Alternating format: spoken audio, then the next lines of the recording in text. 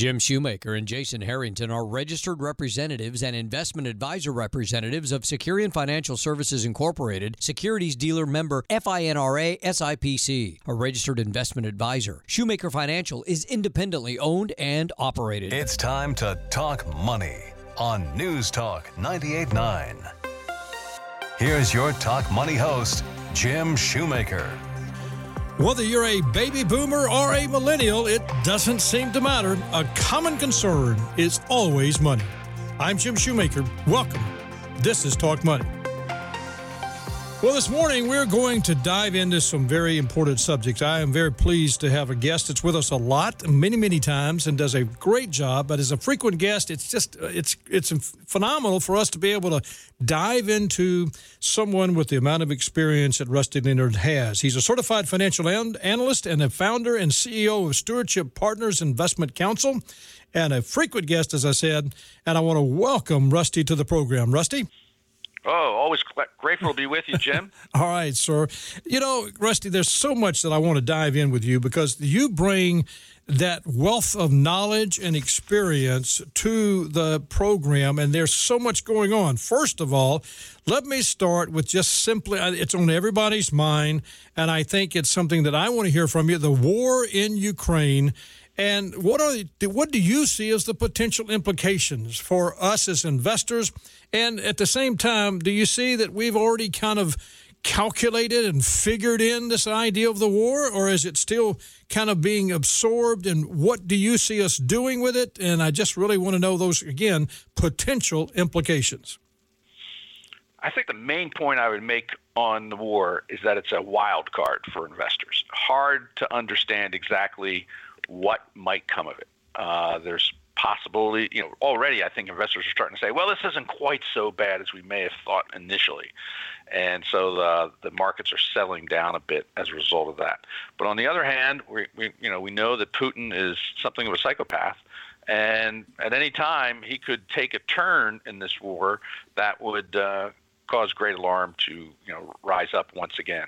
At the moment, it appears that he's got an embarrassing situation for himself. He totally miscalculated. He's trying to grab some small, it looks like to us that he's trying to grab some kind of small victory that he can, wave the flag and say, see, we achieved our goals and quit this thing. And I think that's what most people are hoping will happen, that he'll take over the Donbass region or something like that and then say, okay, we've done what we came to do and stop this thing, because he's suffering quite a bit from it. Just economically and militarily and politically, it's achieved none of his goals. And in fact, it's made everything he would like to have changed worse. So he's got a bad situation. And you would think, logically, that he should want to get out of this or minimize the damage as quickly as he possibly can. But unfortunately, like I said, he's a psychopath, and it may be that he's so frustrated by the losses that he's seen that he wants to do some damage in another way, which could involve the use of weapons of mass destruction or other twists and turns in this thing. Yeah. So it's a wild card. We can say that it's trending in a way that investors would say, okay, this is a little bit better, but boy, you better not fall asleep on it, because it might come back and bite you real quick. The reality is you use the word logical, and that may be the problem when you think about Putin. But I have to say this, when you use the word logical, I want to ask you this question. The Fed, Chairman Powell, logical. Maybe that's where I need to consider all those things. How do you see the markets reacting to what the Fed's doing now? Is it logical? Well, I have to criticize the Federal Reserve. I generally look at the Fed and think this is a really great, sensible, logical, extremely intelligent group of people who more often than not do the most sensible thing at the right time. But boy, did they screw up this last time. Yes. They kept convincing themselves that inflation was going to be a transitionary type of event that was going to just kind of go away of its own course, and of course it did not do that, and it's gotten worse and worse and worse. And in March, of course, we saw the worst number yet, and again, we're going back 40 plus years since we've seen such terrible inflation numbers, and everybody's feeling it. I'm sure everybody listening to this show today is making adjustments to their family budgets to try to deal with this inflationary problem. And the Fed now has finally gotten into a logical mode, a more sensible mode, and said, we screwed up. We need to fix this. And so now the risk is that they overdo it on the fixed side. They raise rates really fast, and which is what they're communicating they're going to do. They're also taking money out of the market by virtue of what I call quantitative squeezing. It used to be quantitative easing. Now they're going to do quantitative squeezing. They're going to squeeze the markets and take cash out. So all these things will no doubt help on the inflation front, and but it may also cause a recession. So that's what everybody's worried about, that the Fed underreacted initially and now may overreact, having let the inflation genie out of the bottle. Trying to get that genie back in, they may struggle and may cause some damage to the financial markets in the process. Yeah, the key is how big is how big is the genie and how big is the bottle? That's going to be the problem. So let me ask you this: when you genie isn't getting smaller. Right, exactly. So I guess my question then: you mentioned the word. It's not a 4-letter word. It's really a 9-letter word: recession. But it sure does make a lot of people think of a 4-letter word. The point is, are all the things going on? Ukraine, okay. The Fed, okay. Inflation, got it. Is all of that, and you talked about if the Fed kind of gets ahead of itself and really kind of throws the interest rate out at it, are we headed into a recession? You mentioned it. I'm thinking about it. It's kind of, if January we didn't talk about it, today we're talking about it. What do you think? Yeah, no, it's a big risk because the Fed could do that. They could trigger a recession, and with all those other things in the background that you mentioned, that also plays into it in a big role. So even if the Fed doesn't screw up, there could be other things that cause a recession to occur. And one of those, of course, is oil prices, right? So we've seen oil prices jump dramatically higher, and that. If you look back over history and trace recessions and oil prices are a pretty good predictor of that at times. And particularly when you have such a rapid increase, that really is a shock to the global economic system. And it's not just the U.S., it's the whole globe. So yes, I think recession is definitely something we should be keeping our eyes peeled for. Interestingly enough, if you look back at history, more often than not, we're in a recession before we even know it. It's not until later that the economists sit down and look at the numbers and say, the recession started in January, right? You mentioned that we hadn't even been thinking about it so much in January, but it may have been that the economists will turn around and say, this thing really started back in January. And that has happened time and time again. So oftentimes we're not even aware we're in a recession when it's already started. And that could very well be the case now. But my best guess is that if we do see a recession, it'll be, the latter half of this year, and or in 2023. But the risk of recession is certainly much, much higher than it has been in a long time.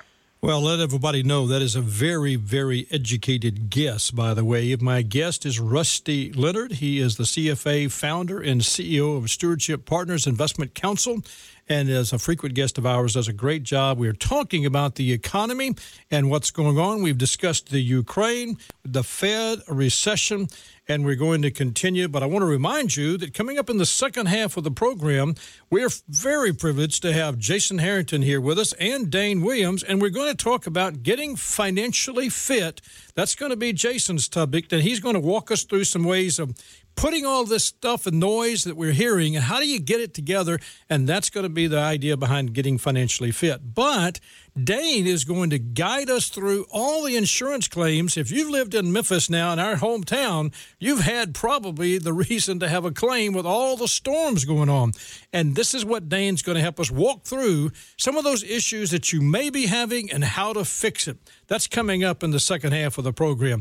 But now let me go back to Rusty. Rusty, the recession word, we talked about it. But there's some, we're in earnings seasons right now. I mean, the first quarter earnings reports coming out, corporate earnings, and there's mixed messages. I mean, some good, some not so good. What's your take? Well, I think overall, so you're going to have positive earnings, I think, this quarter. As we go through all the companies reporting, of course, you're going to have problems with XYZ company, but ABC over here is going to offset that. So overall, you're going to have a positive earnings scenario, but it's not going to be that positive. Many people think earnings might be up, roughly 5% this quarter over the previous year, whereas in the fourth quarter of last year, they were up 27%. So what you're seeing is a rapid deceleration of earnings growth. It's still growing, but it ain't as fun as it used to be. And so that also will be something that will weigh on the market. And it's flirting with, it's getting low enough where people who are on the pessimistic side of the equation will say, hey, I think earnings might fall in the second quarter or the third quarter. And obviously inflation is playing a role in this, where if companies can't raise their prices as much as their costs are going up, that squeezes their profit margins, and that of course causes their earnings to drop from where they would have been otherwise. So there's a whole lot of concern on that front too, and it's something that investors really are paying close attention to, as they should, because earnings are the bulwark of any bull market. And if you don't have the earnings prop to keep things moving forward, things can get ugly pretty quickly. So that's something that even if we don't have a recession, you could have what is known as an earnings recession, and that could be the result of inflation. So you may see the economy growing slowly, especially on a real basis after you've adjusted for inflation. But you could see that earnings are in a recession themselves, and that will cause the market some concern. That's a great point. And, the reality is I read just a recent survey from CBS News and YouGov that was a YouGov survey, and it said 63% of a little over 2,000 American adults that were surveyed during the week of April, the first week of April this year, said the condition of the U.S. economy is fairly bad. That was 32%, or very bad, 31%.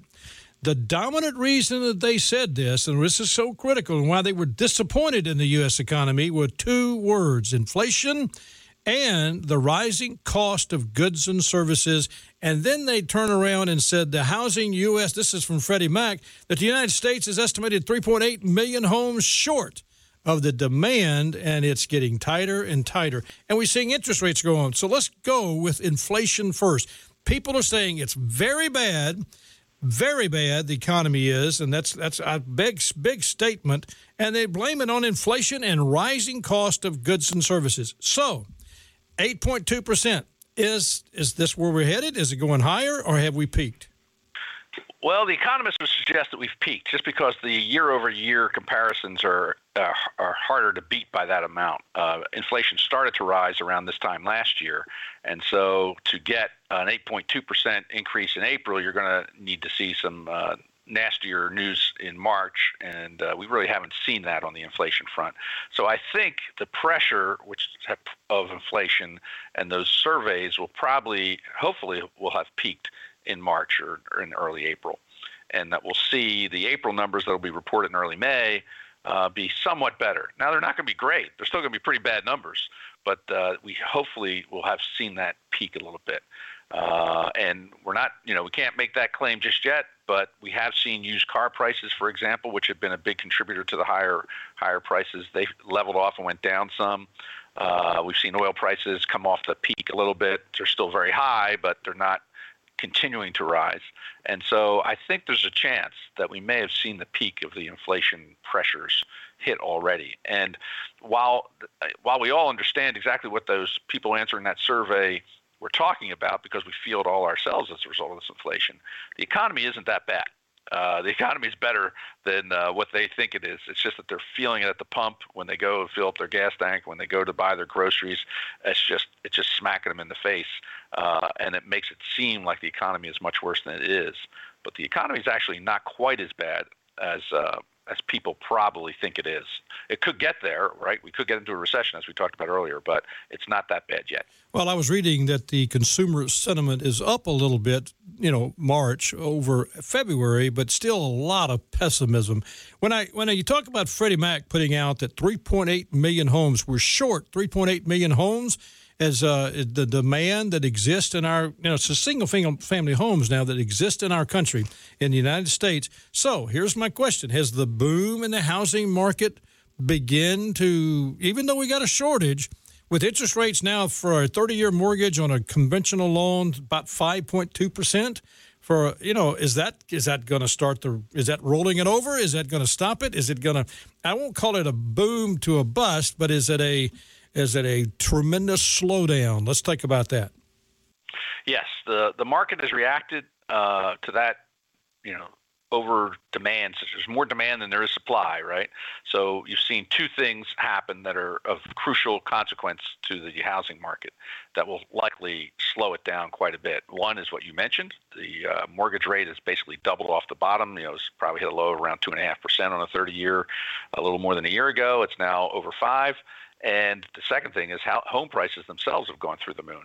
And when you combine those two things, the affordability index for housing has just shot through the roof. So the highest inflation that we're seeing anywhere is not at the pump or not at the grocery store. It's when you go to buy a house, and so people are being priced out of that market, and they just can't get the financing. They go to the bank and say, "Here's this house, I'd like to buy it," and the bank looks at it and says, "Well, you can't afford it. Sorry, we can't give you that mortgage." And so that's what is happening right now. And so we're seeing housing sales numbers, starting to reflect that.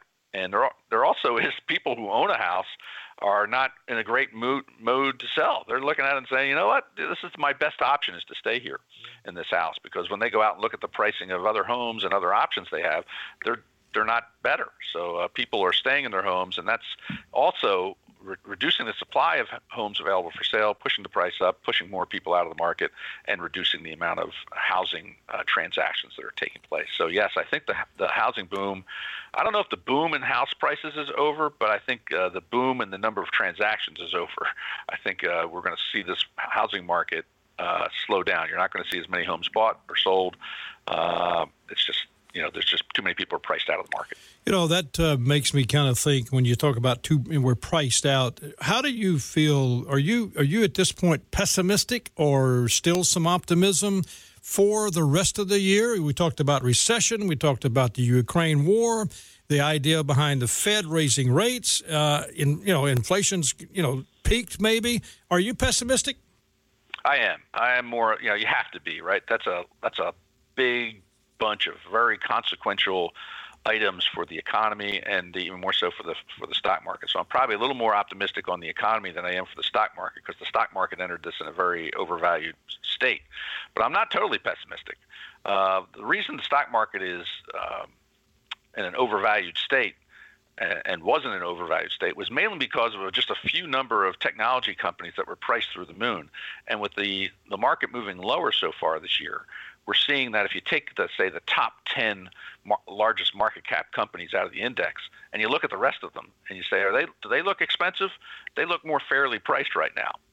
We've seen between earnings rising and value and PE ratios falling as the stock market falls. You've seen a good gain, I should say, in the affordability. We have houses being unaffordable, but stocks are becoming more affordable.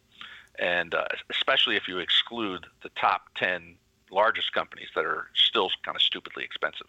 And if you look at below, it's kind of the companies you never think of.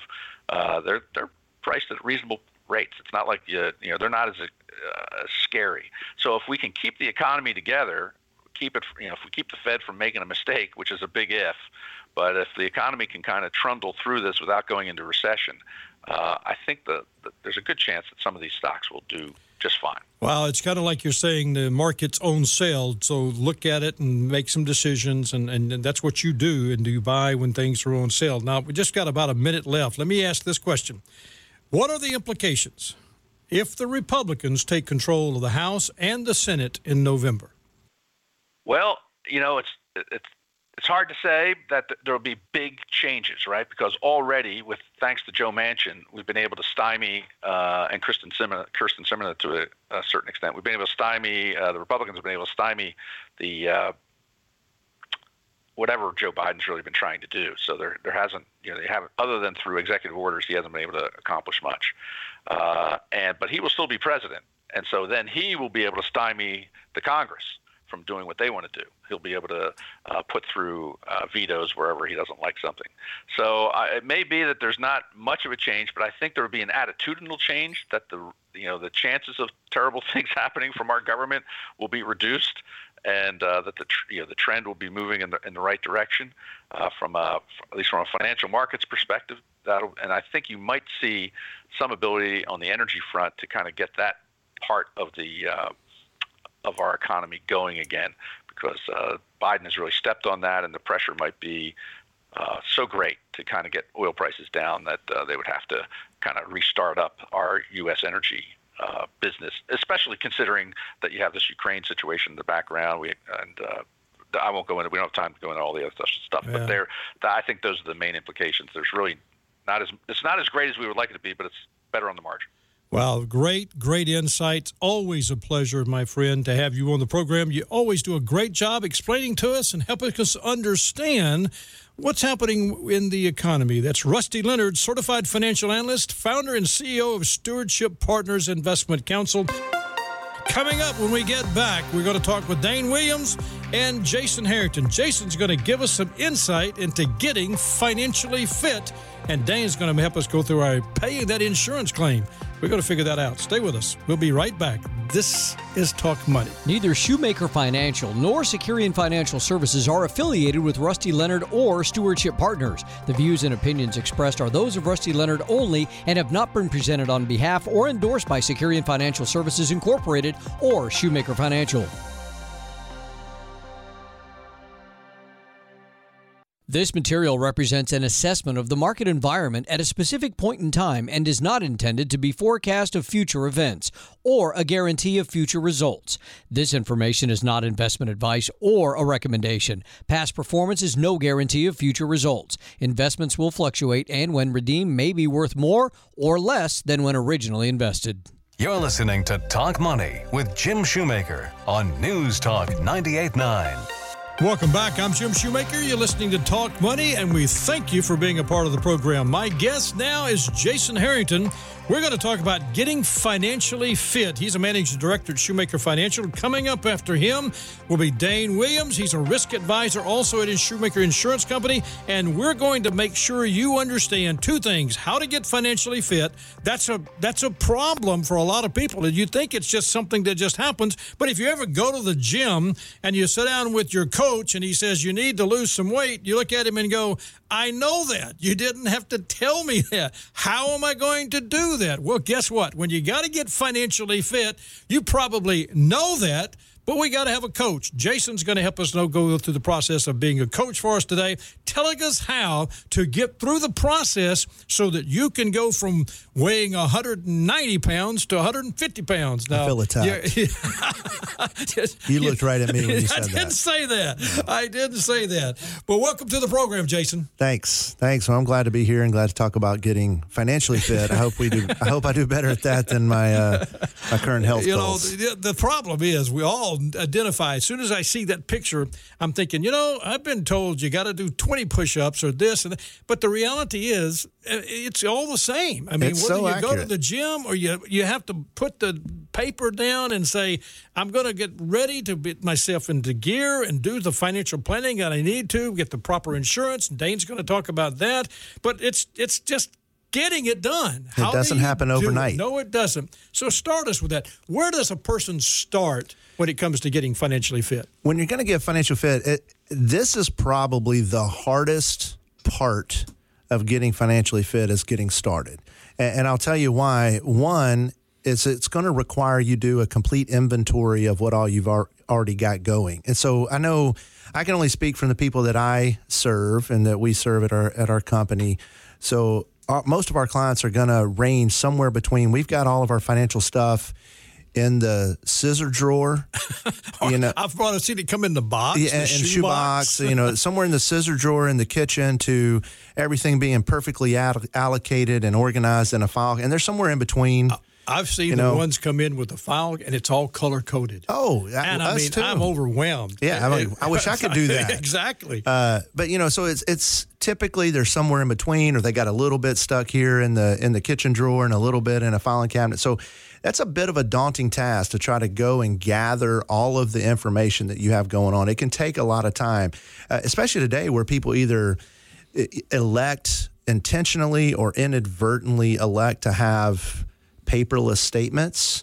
We now get mortgage reminders on our text, and that's kind of something you delete right away, and it's out of sight, out of mind. And so when people don't have those hard copies, They've got a half a dozen websites that they have stuff at. They don't remember all their passwords. They set it up as their dog's name one time, their child's name the other time, and it could be a bit of a problem to just remember where all your things are. So that could be a bit of a daunting task. But that's step one, is just to gather all your information. You know, and once you gather it, it's communicating where it is. I mean, we've got people, I know we had someone recently at the office that talked just about how to put that together, called the love letter. Absolutely. And it's really communicating, because you might have everything in the box. I have some clients that say, just go get the box and go to Jim's office, right. You know, and I get that. I do.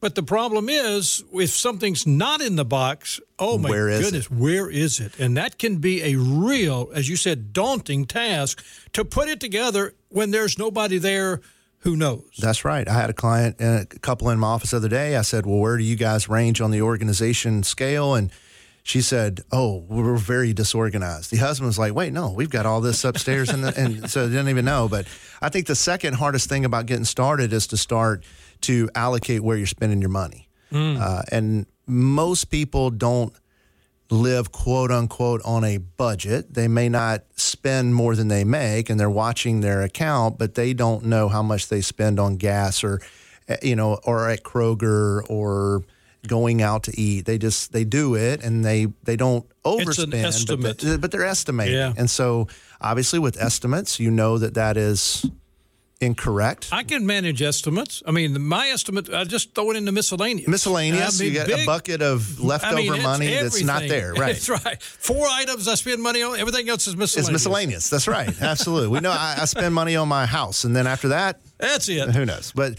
so that can be a bit overwhelming to try to calculate how much do we spend on groceries, how much do we spend on gym memberships, or just cable. It's different. Our utilities bill is not the same every month. So that can be a bit overwhelming for clients to try to get those two pieces, which are really critical, because you need to know what you're doing and what you've already done to see how that's going to work for you in the future. And two, most families have a finite amount of money coming into their house on a month-to-month basis, and you're going to use that money to live life and to allocate and plan for the future. So if you don't know where your money's going and you don't know how you're spending money or how much you have left over, it makes the planning process really difficult. So you have to start with those two pieces. I will tell you this, if a client can get, or our listeners out there can get past those two pieces, that's the most labor-intensive part.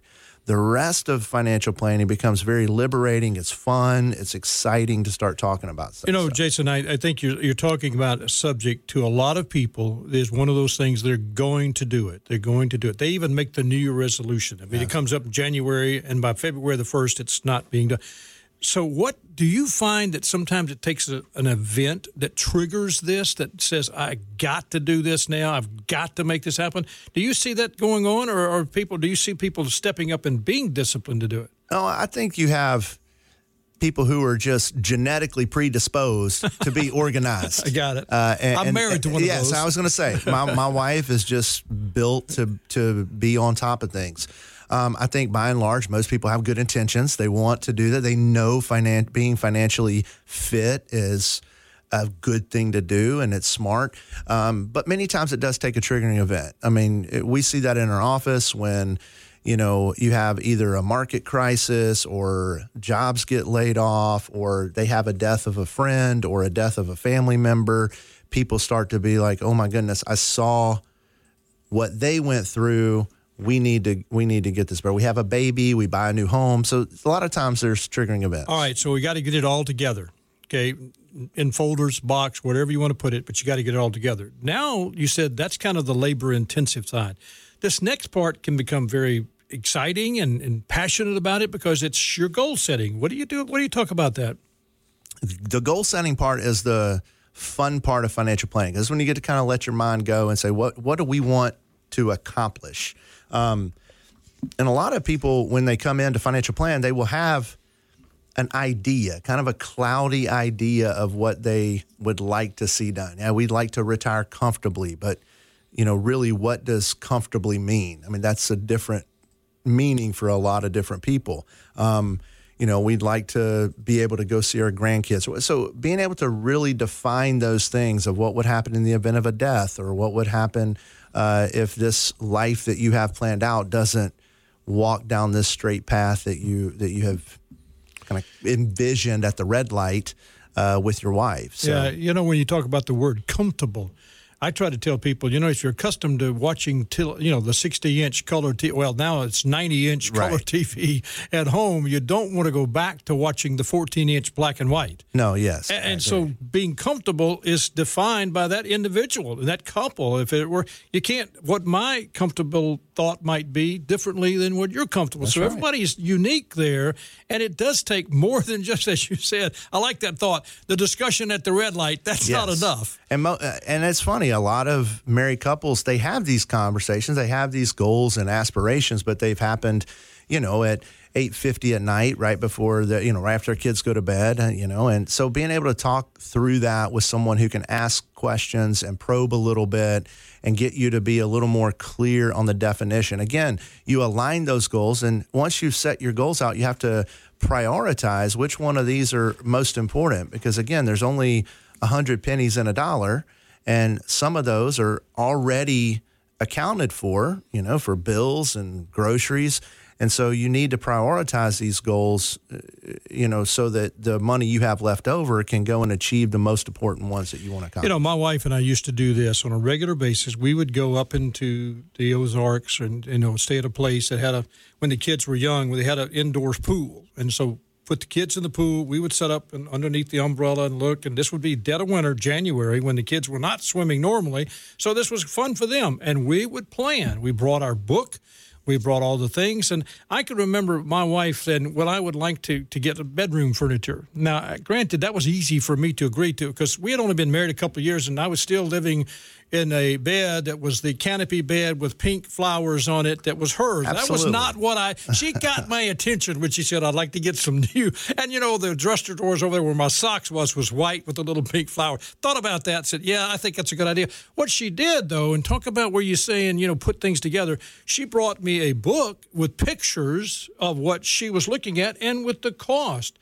And I said, let's work on this budget together. We would work that together. So it was the communication that you're talking about, and it does take effort on both parts. Absolutely. It's a good exercise to really articulate those goals out. Many times, husbands and wives will have not necessarily opposing goals.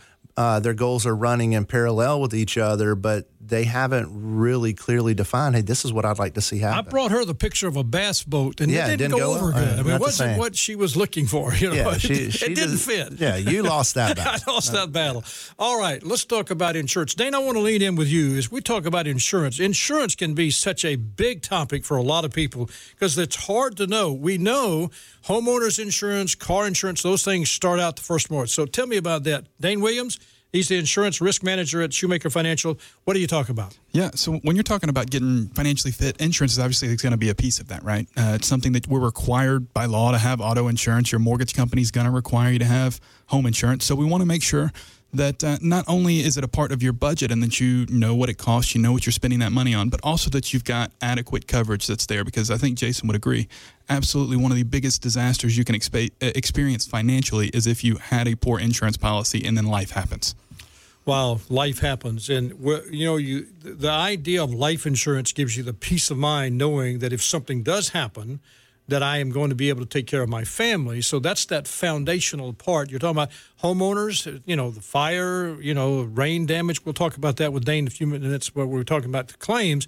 But knowing all the benefits of your insurance and the benefits from your company also, Jason. Absolutely. And just to piggyback a little bit off what Dane said, many of our clients, when we get deeper into the financial planning process, we find that they have not looked at their car insurance or their homeowner's insurance. They set that up when they bought their home or bought their car, but it's been 4 or 5, 6 years since they've looked at that, and so much has changed for them. And so it's a healthy exercise to review those things and make sure they're still adequate, they're still priced appropriately given what's going on in the marketplace. With regard to benefits, I think it's not uncommon for people to just have the benefit through their work, but not really fully understand the benefit of their work and how the benefits from their work and how it fits into their overall financial plan. I'll give you a couple examples. Most companies will offer disability insurance. Disability insurance says you're unable to perform at your workplace due to a sickness or an illness, an injury that's going to keep you out of work. And they'll tell us, well, my company's going to pay 60% of my income. And what most clients don't realize is that 60% is a taxable event. So it's really not quite 60%. It's 60% minus whatever you would pay in taxes. So it may come out to be 45% of their income. And that there is typically a cap to that. So if they're earning over that cap, the company is not going to pay them 60% of their total income. It's going to be 60% up to some cap. So the reality is, when you're talking about getting some communication going on between the family, get everybody involved. And then at that point, set some priorities, some goals, and you talked about prioritization of those goals. Right. Reviewing the insurance, and Dane's going to help us a little bit more with that in a second. Knowing your benefits. What about just once you get it done?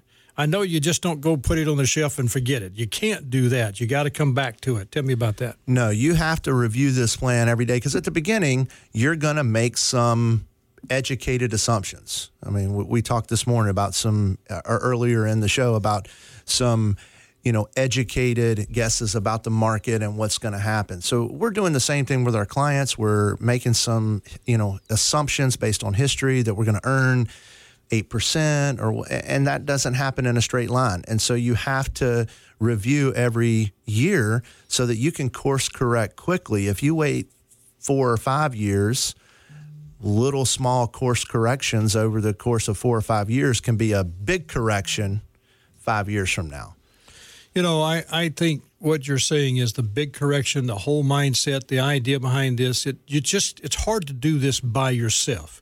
I mean, there's some people that can, the DIY guy that can do it yourself. I get that. But what we're really looking at is somebody who leans in and helps them do that. And that's really what you do, is guiding them through the maze of putting something together. It's like the coach at the gym. That's right. I may do 20 push-ups, and he says, Jim, 50 is what I expect. And he's kidding. And not just push-ups, but are you doing them the right way, the right form, so that you don't hurt yourself, you don't make mistakes. That's a lot of what we do. Is a lot of our clients, all of our clients are smart, professional, intellectual people, and they know to do saving their 401k. They know to do these things, but they don't necessarily know the right form, are you using the right technique? And our job is to kind of help filter through that noise. I like that. I like the fact that we're guiding them through, helping them get through the maze of all the stuff that goes on. And speaking of stuff, have you ever had a claim where you had your roof removed from your house? Unfortunately, yes. Yes, I have too. And that's stuff. Now, Dane, let me ask you this. When we talk about all the things that go on, you got hail damage. We've had, freezing pipes again. We've had all those things go on. I mean, more trees falling down on houses and stuff like that. What's the homeowner's responsibility when it comes to filing a claim? Yeah, so when it comes to damage that's been occurred at your home, one of the things that you want to make sure you've done is you have prepared to stop any further damage occurring, taking reasonable measures, right? If the front door has been blown open, there's a storm going in, close the door, right? Don't let more rain come in, right? That's simple. I could get that. Yeah, you want to try to figure out what is the cause of the damage and stop it. And then you want to report that claim in a timely manner and reach out to your agent, reach out to the insurance company, and start the ball rolling. Is there one better than the other, agent or insurance company? So it's really going to depend. A lot of times it's going directly to the insurance company may get things moving quicker because they've got the line directly to the adjusters that are going to ultimately write the check. But sometimes it's not really cut and dry if you should file a claim because, one, you've got your deductible that's at least $1,000 usually and sometimes several $1,000s. And if you've got the repair of whatever is damaged that's not going to exceed that, or the damage was caused by something that's not covered under your policy, then you don't want to have that claim on your record. So a lot of times a good agent there can kind of step in and say, hey, let me get a contractor out there to take a look at it and see what this is going to cost to fix, or maybe what caused this. And then from there, we can work together to decide, does this make sense to file a claim? If your house burns down completely, that's pretty cut and dry, right? Just go ahead and file a claim. I like the fact that you said work together because, I mean, again, here I am. I'm looking at my house. I mean, I've experienced a fire. We had a fire at the building years ago. And so oh my goodness, you look at it's burning, you got firemen all over the place. And as you're experiencing, it's one thing. And then the next day you got to walk through all the damage and, it just comes at you like, oh, wow. That's when you kind of need that person who comes alongside you and, works with you. And a good agent does that. I know you do that and you work hard with people when that happens. You don't just, say, oh, call the company. You're really right there with them. Absolutely. We've seen a rise in the industry of some of these, technology-forward insurance companies that are cutting agents out, honestly. But we've seen most of them struggle to really gain hold because when you've got 2 feet of water in your living room and your kid's baby books floating across the floor there, the last thing you want to do is download an app to upload a video. You want to talk to a person that's going to look you in the eye and say, it's going to be okay. We're going to put life back together. It was critical for me to have someone to meet me my agent to meet and say, hey, here's what we're going to do. This is what we're going to take care of. And within days, I had immediately had a check to get started, and we knew what we're doing. And then we began to plan and work for that and go from their standpoint.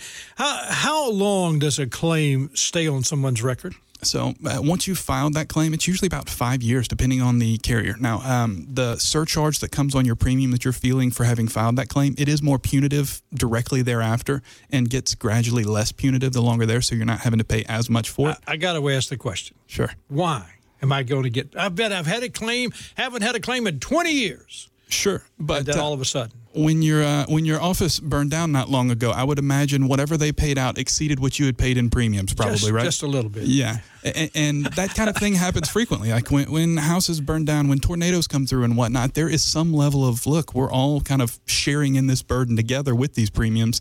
And this year, you may not be the one that benefits from that, right? But life's going to happen to us all at some point. You want to make sure that the funds are there. But the punitive goes away eventually. It does, yeah. Okay, here's my question then. Should anybody be concerned with all the claims that are going on that we've seen? I mean, there's tons. I mean, it's a lot of claims happening right now in our city. Yeah. Should they be concerned about being dropped from their insurance carrier? So one claim usually doesn't do that. It's rare to see it unless the insurance company is suspecting fraud or something like that, or maybe you had a bunch of claims before you got to them that could potentially do it. But usually one claim is not going to do that. Whenever we start to see multiples, though, that's when some of the carriers start to analyze and say, hey, this may not make sense for us. You may not be the best bet for us as a customer. So we're going to get off this risk. And at that point, more than ever, it's a great idea to make sure that you've got a good insurance broker, an independent agent that represents several different companies, so that we can go find you other coverage that exists out there. And we've already know your record. The thing that you mentioned, that independent, and I know when we started the idea behind developing the insurance company there at the office, we really wanted. I mean, we were offered, being captive. We really wanted to have that independence. Explain the difference between independent and a captive agent. Yeah, and there are great insurance agents on both sides. I'm not knocking it either way. Absolutely. I'm just wanting to explain the difference. Sure. When we are independent, what that means is I don't represent just one insurance company. There are several that we represent. So whenever we go to get quotes, we're going to shop the market, try to find who's got the best coverage out there at the best price for our clients. That's the critical part. That's the thought behind it, is you're doing the shopping to get the best price for the client. Absolutely. And it's going to save you from having to talk to 14 different insurance agents and having them all blow you up trying to sell you a product. So it's easier when we do that for you. I like it, Dave. You do a great job, my friend. You know, the good part about it is I sense, and I know this, that if I had a claim and I'm going to call, I want to call Dane, because as you're standing beside me, you can help me understand what to do. Yeah, that's what we want to do. We want to make sure we're walking, arm in arm with our client to make sure that they're going to be able to put life back like it was before the claim and that they're taken care of all along the way. That's the key. That's the key. Well, thank you, my friend. I want to thank my guests, Rusty Leonard, Jason Harrington, and Dane Williams. Of course, they did a great job for us today. If you have questions for Rusty, Jason, or Dane, you can reach them at 901-757-5757. By the way, you can find our show, Talk Money, on Apple Podcasts, Spotify, or wherever you listen to podcasts. Just simply search for Talk Money with Jim Shoemaker, subscribe to the podcast, and leave us a review. We would appreciate it. Next week, my guests, Drew Johnson and Scott Jordan, they're going to talk about responding to rising interest rates. How do you do that? Shannon Dyson's also going to talk about taking control of your company's healthcare expenses. That's Saturday morning at 7 a.m. and again Sunday at 12 noon right here on News Talk Radio 98.9, the roar of Memphis, Tennessee. It's good to have you with us today. Thank you so much again. It's always a pleasure to be a part of your morning, and we appreciate you sending us and letting us know if you've got questions. All you have to do is send them to talkmoney@shoemakerfinancial.com. That's talkmoney@shoemakerfinancial.com. We will get your questions on the air. Thank you again for listening. We're here every week helping you make the most of your money. I'm Jim Shoemaker. This is Talk Money. Jim Shoemaker and Jason Harrington are registered representatives and investment advisor representatives of Securian Financial Services Incorporated, securities dealer member FINRA SIPC, a registered investment advisor. Shoemaker Financial is independently owned and operated. This has been Talk Money with Jim Shoemaker on News Talk 98.9. The views and opinions expressed are not necessarily those of News Talk 98.9 or Cumulus Media, affiliates, and or advertisers. Talk Money is heard every Saturday morning at 7. The S&P is an unmanaged index of 500 large-cap stocks. Investors cannot invest in an index. Talk Money with Jim Shoemaker, heard again tomorrow at 12 noon, helping you make the most of your money. For more information, go to newstalk989.com.